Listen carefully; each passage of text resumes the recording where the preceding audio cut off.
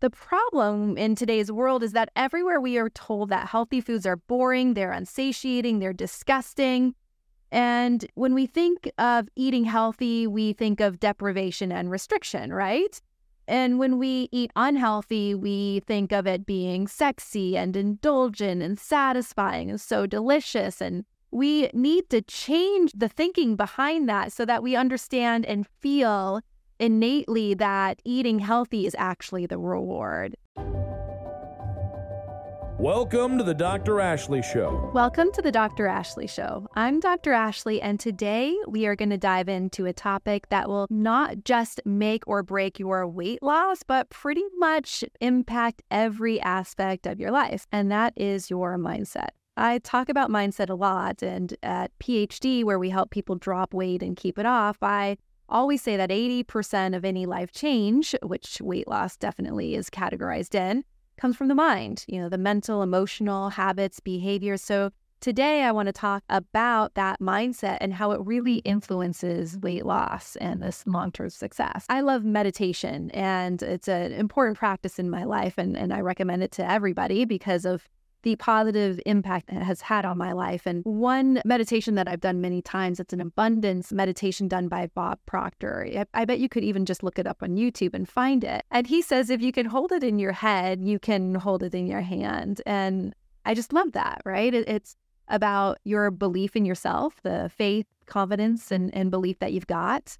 And if you can visualize it and picture it. If you don't know about me, I was a professional ballet dancer before I got into the field of nutrition. And I physically wasn't meant for the field. I was injured all the time. I always underate and over-exercised and was always told that I was fat, even though I counted calories like an expert bookkeeper.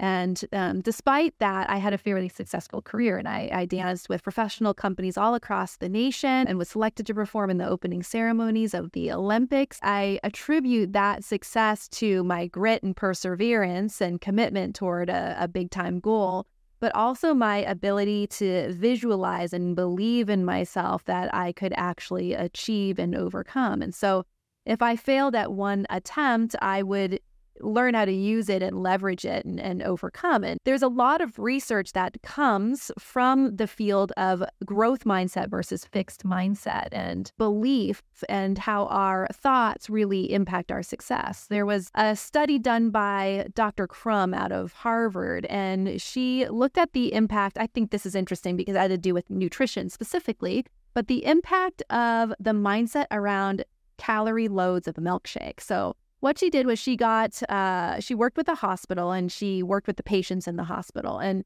she told one group that they were going to have this really delicious, indulgent, high-calorie treat of a milkshake.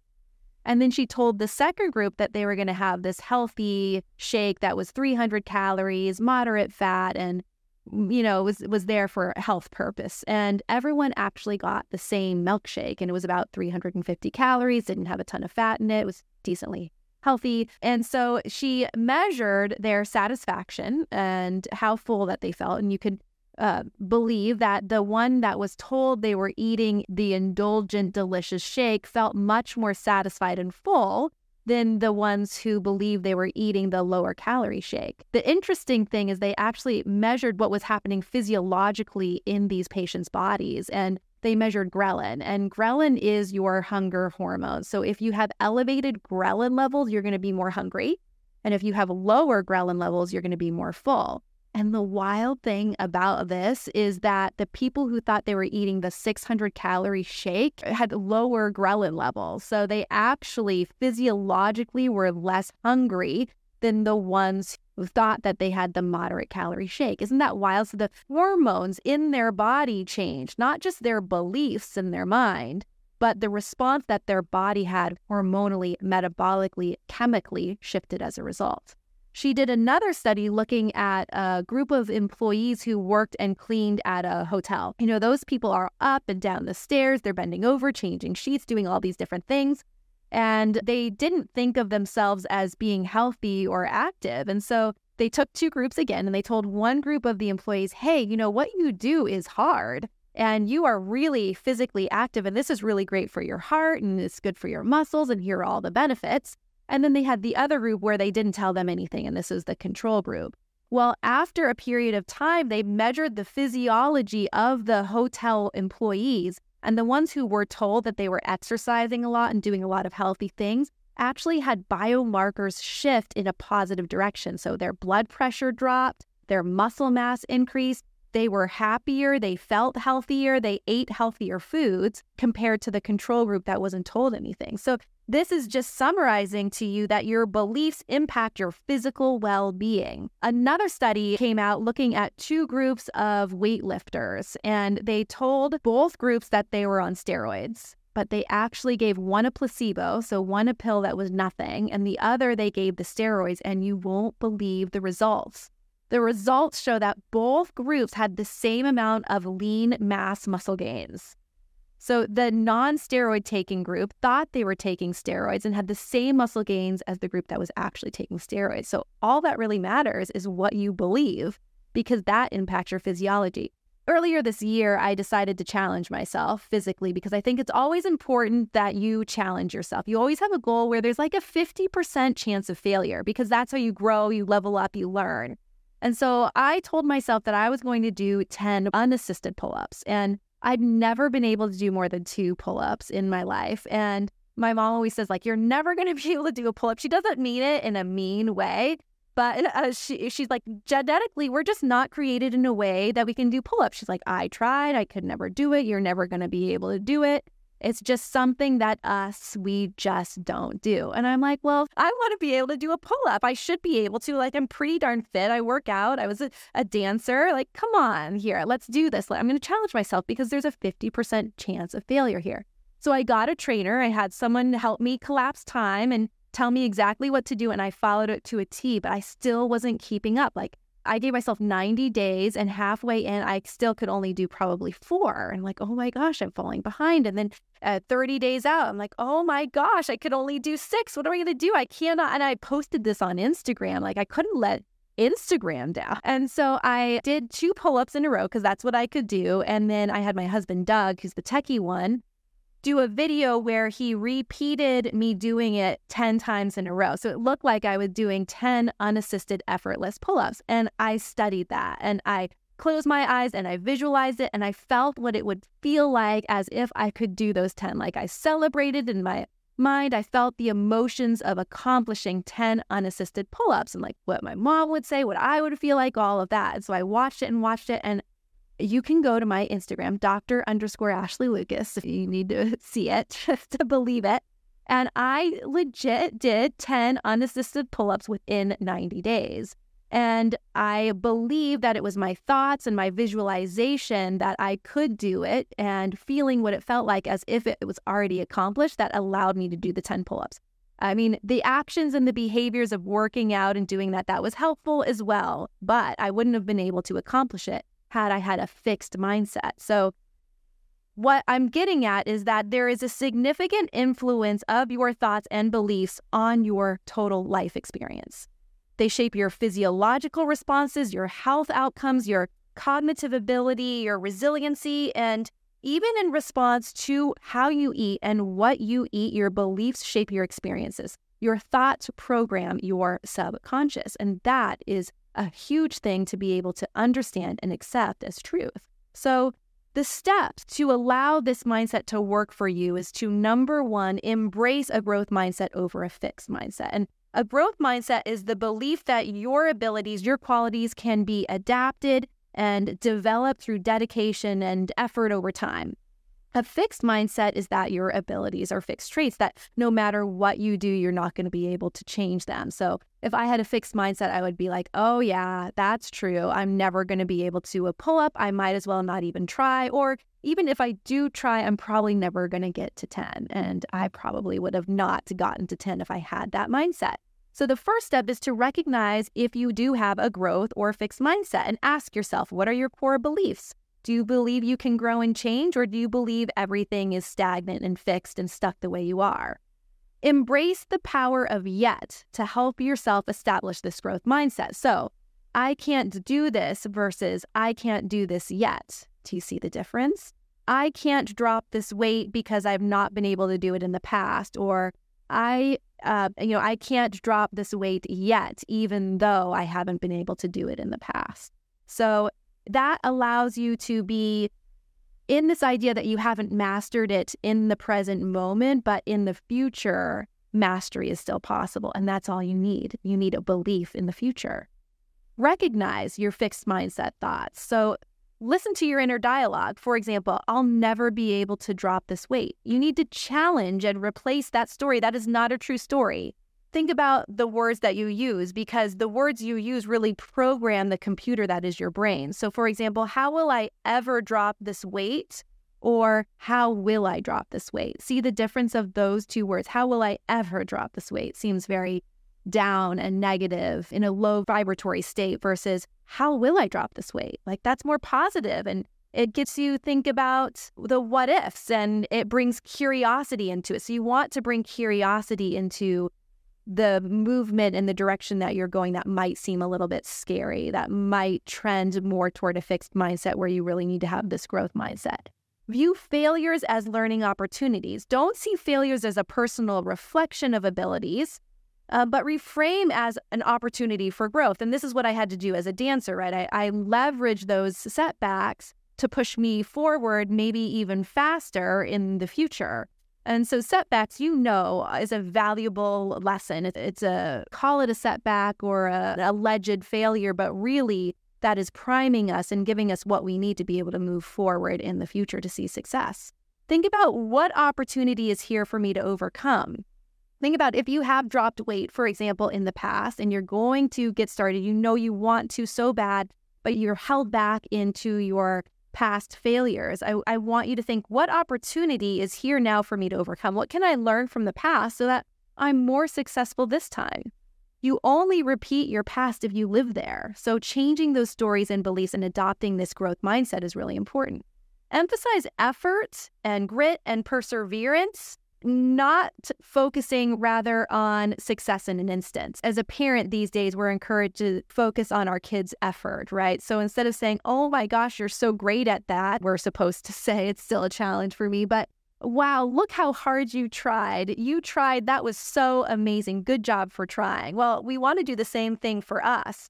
And it's really hard because we want to just be great in an instant. And in today's society with social media, we see these successful people, and it looks like they've just gotten their success in an instant where they worked for decades to achieve the success that they've gleaned. So recognizing that for yourself is that it doesn't have to happen in an instant. And even if you have failed in the past, you're starting again, you've relapsed, who cares? Nothing matters as long as you get back up on the horse and you try again. I have clients also all the time who are excited to enter into maintenance. So at PhD, what we do is we create customized meal plans and we guide you on exactly what, when, and how much to eat. So our clients know exactly what to do. We take out all of the guesswork, and then we actually provide about 85% of the food, and there's no cost associated with the food.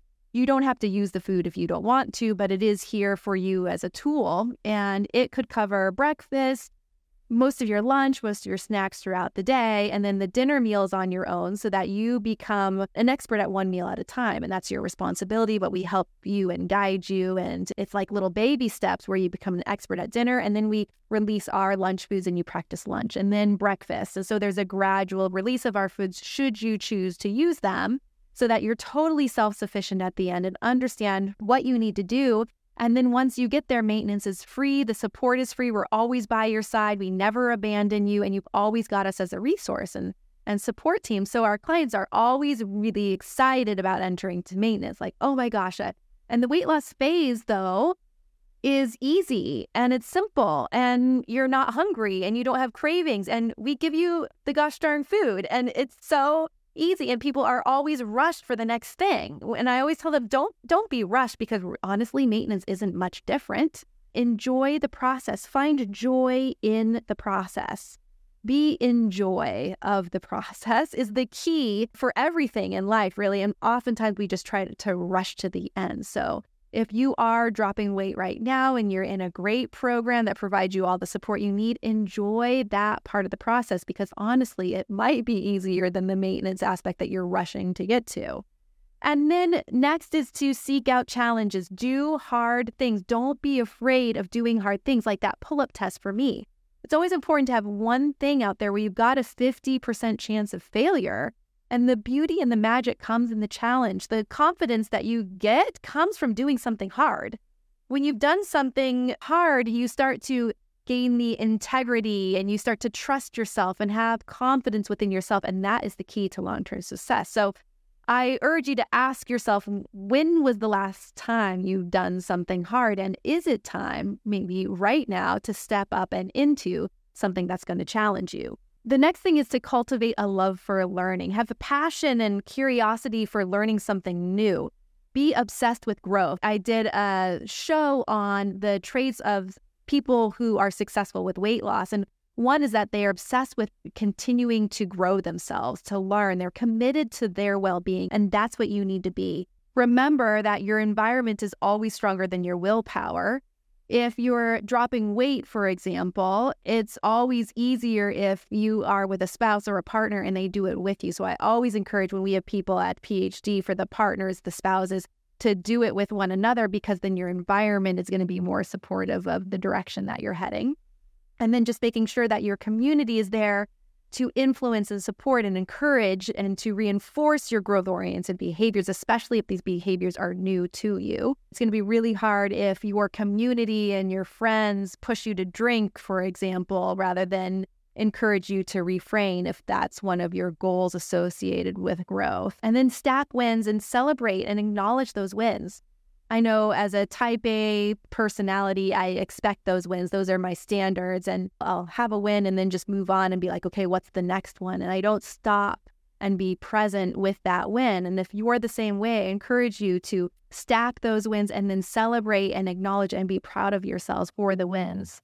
Especially when it comes to food. For the last few minutes, I want to dive into the really most important aspect associated with this mindset and how you view food. So the ticket to success here is to eat healthy food, but do so in a mindset of enjoyment, indulgence, and satisfaction. The problem in today's world is that everywhere we are told that healthy foods are boring, they're unsatiating, they're disgusting. And when we think of eating healthy, we think of deprivation and restriction, right? And when we eat unhealthy, we think of it being sexy and indulgent and satisfying and so delicious. And we need to change the thinking behind that so that we understand and feel innately that eating healthy is actually the reward. Eating healthy is indulgent. So remember that your physiology from those studies that I shared with you early on are impacted by your thoughts. So the best mindset for weight loss specifically is one where you think and you feel, you believe that you're getting enough. So one more time, the best mindset for weight loss is one where you think, you feel, and believe that you are getting enough. Because if you believe that, then your physiology will change to support that notion. So, for example, you could tell yourself, I choose to eat this food because it makes me feel good, it makes me satisfied, it is so delicious, and it just fills me and gives me exactly what I need. So you could say, I choose to eat this salad and steak for that reason, or whatever. Fill in the blank with whatever food is actually healthy and supportive of your goals. Remember that if you think something is nutrient-dense, fulfilling, and satisfying, then it's going to decrease your hunger hormones. That ghrelin hormone is going to decrease, and that leptin-full hormone is going to increase. So, with me, I was a professional ballet dancer, and I always struggled with my weight, like I shared. And I was always eating low calorie, and I was in a constant mindset of restraint, and I never felt like I was doing enough exercise. I would dance I would train and perform maybe 6 to 8 hours a day, about 6 days a week.